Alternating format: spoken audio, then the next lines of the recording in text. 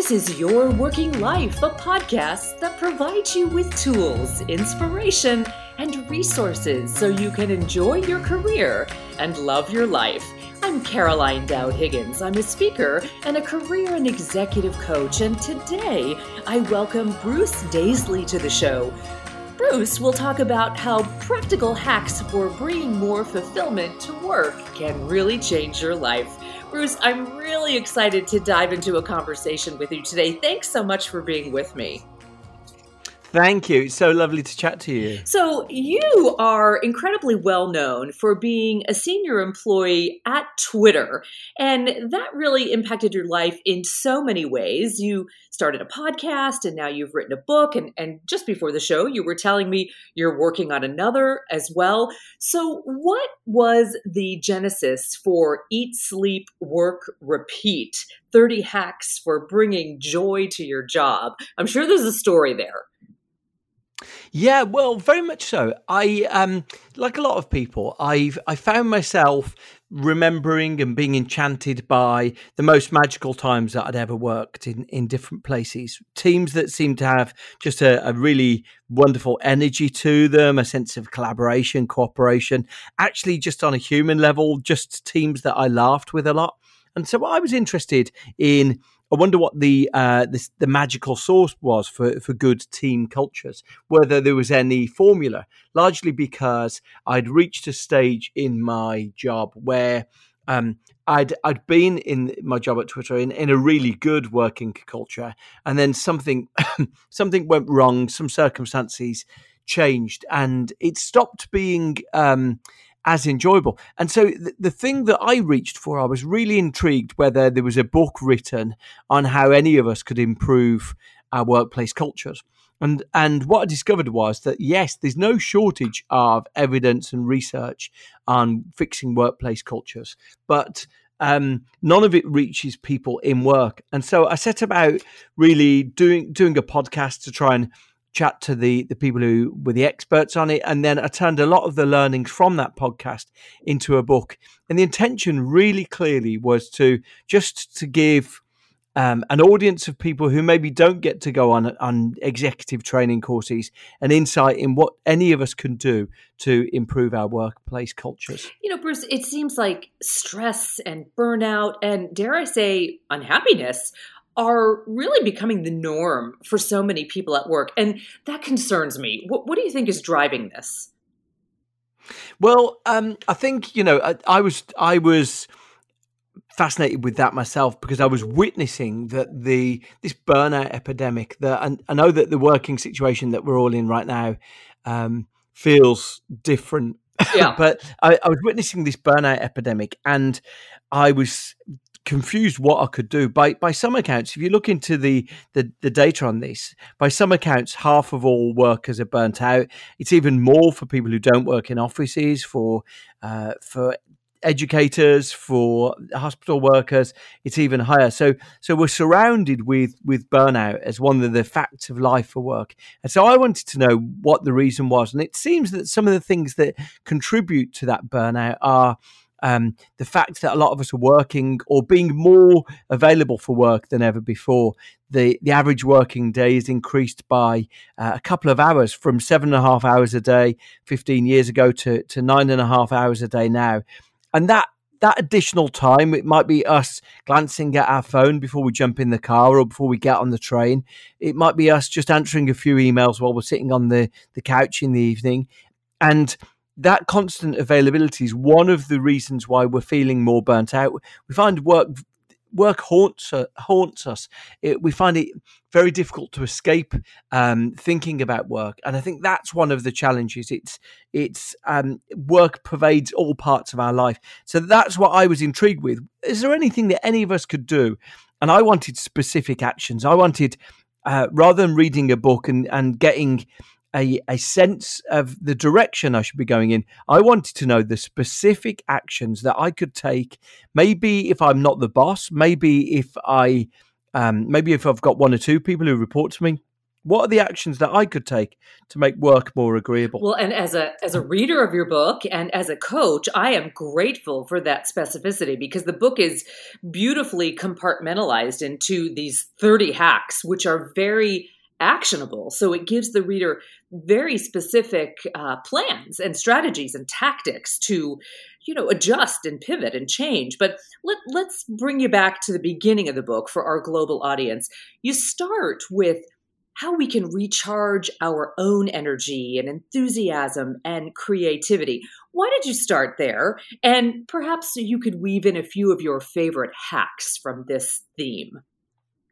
Yeah, well, I largely started there, all about trying to re-energize ourselves, because one of the things I discovered was that we mentioned before there's this epidemic of burnout. But I remember one organization chatted to me, and what they described really rung true. They said that they had tried to re-energize their culture. They tried to transform the experience of working for their workers, and they discovered that they'd arranged a 3-hour kickoff meeting, and no one had turned up for it. Oh. And I think this is familiar with a lot of us, that the idea of attending another 3-hour meeting just feels a demand too far. And so I was thinking, okay, I wonder why those people didn't turn up for that meeting. And the reason largely is because all of us feel like another meeting is just something we can't necessarily accommodate. And then I was like, okay, so is there anything that we could do to make those people feeling exhausted already, make them feel like they enjoy their job more? And there's plenty of things. So let me give you some examples. So one of the best things that any of us could do is turn notifications off on our phone. And we all have an anxiety about doing that. In fact, the guy at Carnegie Mellon University who led the research on this struggled to get enough people to commit to turn their notifications off on their phone for a week. So he backed down. He said, okay, will people turn off their notifications on their phone for one day? 2 years later, half of all the people who did it had still got their notifications turned off. Wow. So there is something that you might say, okay, I'm going to leave my social media notifications on. Or you might say, I'm going to leave my text message, my iMessages left on, but everything else I'm going to turn off. But what you discover very quickly is a lot of us feel like we can't do this. But the moment we do it, we actually feel better for it. So that's an interesting thing for me. It's an illustration that we often feel more helpless than we are.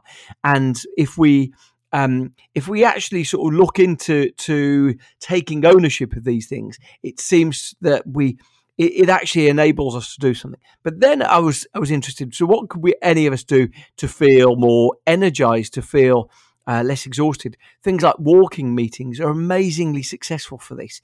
If we go for walking meetings, we often discover our creativity goes up. So we feel more imaginative. Something called divergent thinking goes up. So we feel more imaginative. We feel full of more inspiration. So that was an interesting one for me. Things like turning notifications off, taking a lunch break, going for walking meetings. All of these things actually seem very simple. But I think it's only when it's down on paper that we actually say to ourselves, you know what, I'm going to give it a go. And that's what I discovered. I discovered that when people set about taking on 3 or 4 of these things, especially if there's in a start point of feeling burnt out, they set about doing 2 or 3 of these things. And they often say at the end of it, I actually do feel better from this. So I think that was the interesting lesson for me, that we often can have more of an impact on the way that we're feeling than we instinctively first imagine. Bruce, we'll be right back after a quick break.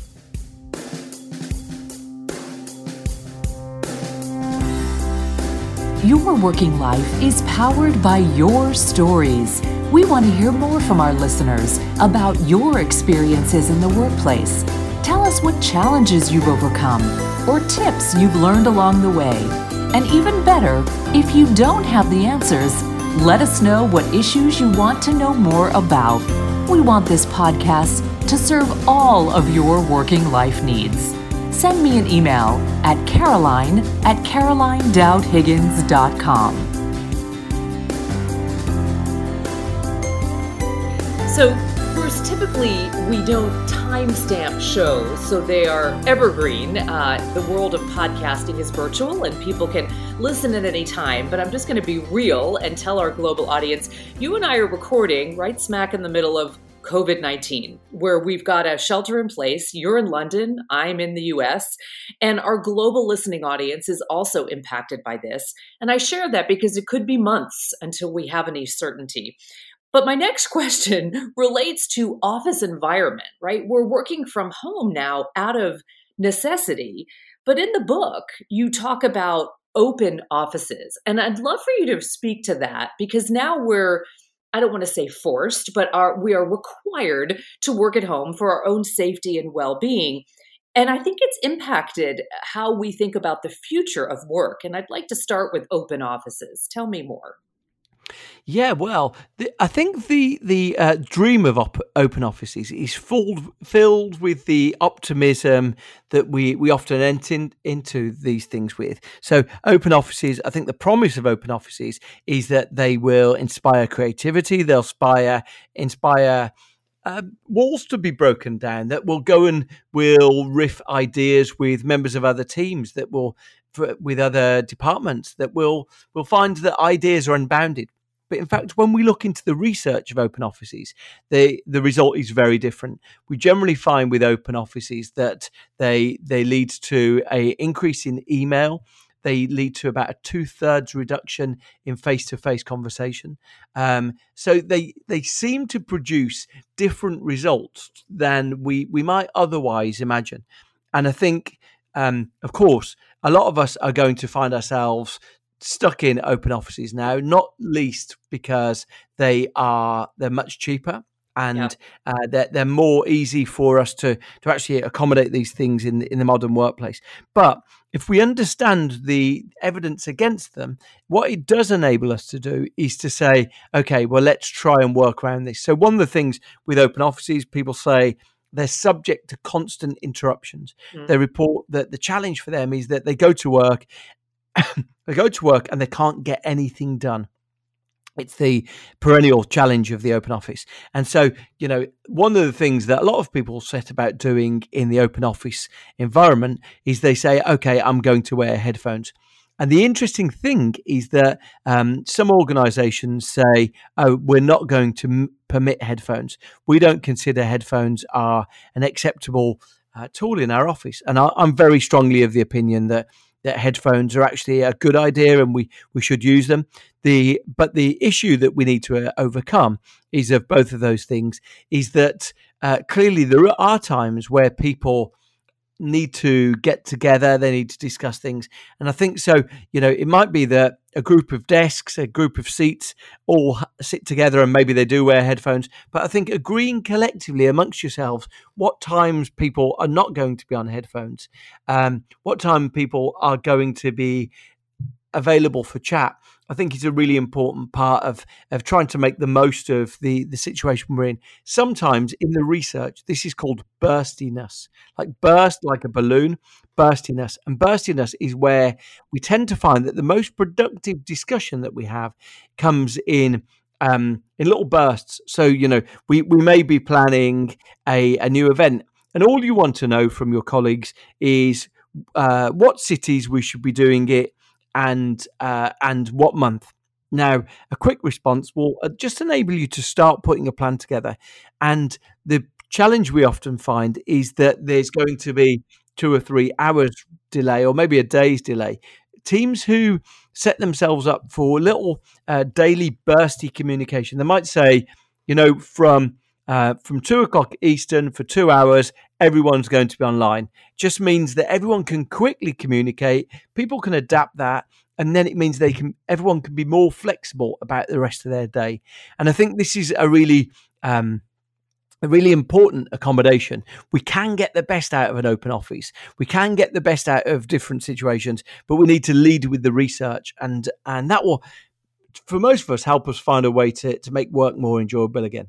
So let's talk about happiness and also unhappiness. I loved in the book where you talk about how our teams and our colleagues can really impact our happiness. And likewise, a boss, right? Whether it's a supportive boss or a bad boss, in quotes. How does that impact our happiness and our well-being at work?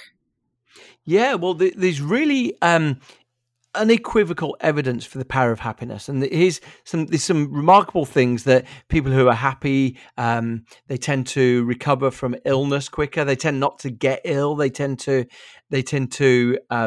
just there's so many things that come from what psychologists would call positive affect, but from being in a sort of happy state of mind. So all of these things go incredibly well, and are very helpful for us. But I guess the critical thing for most of us is how can we bring some of that to our teams? And there is no shortage of evidence. There's some wonderful work by a leading expert, an expert in the field, a woman called Sigal Barside from Wharton University, and she calls this companionate love, that when we get on with our colleagues, when we like our colleagues, when we, dare I say it, love our colleagues, it tends to lead to us feeling more productive, more creative. It tends to lead to us doing a better job in our day-to-day job. So these things from the evidence are not luxuries. The enjoying your job and getting on with your colleagues generally leads to us doing a better job. I think it's an important reminder, for the evidence really leads the way. So then the question for us becomes, well, how can any of us try and achieve that?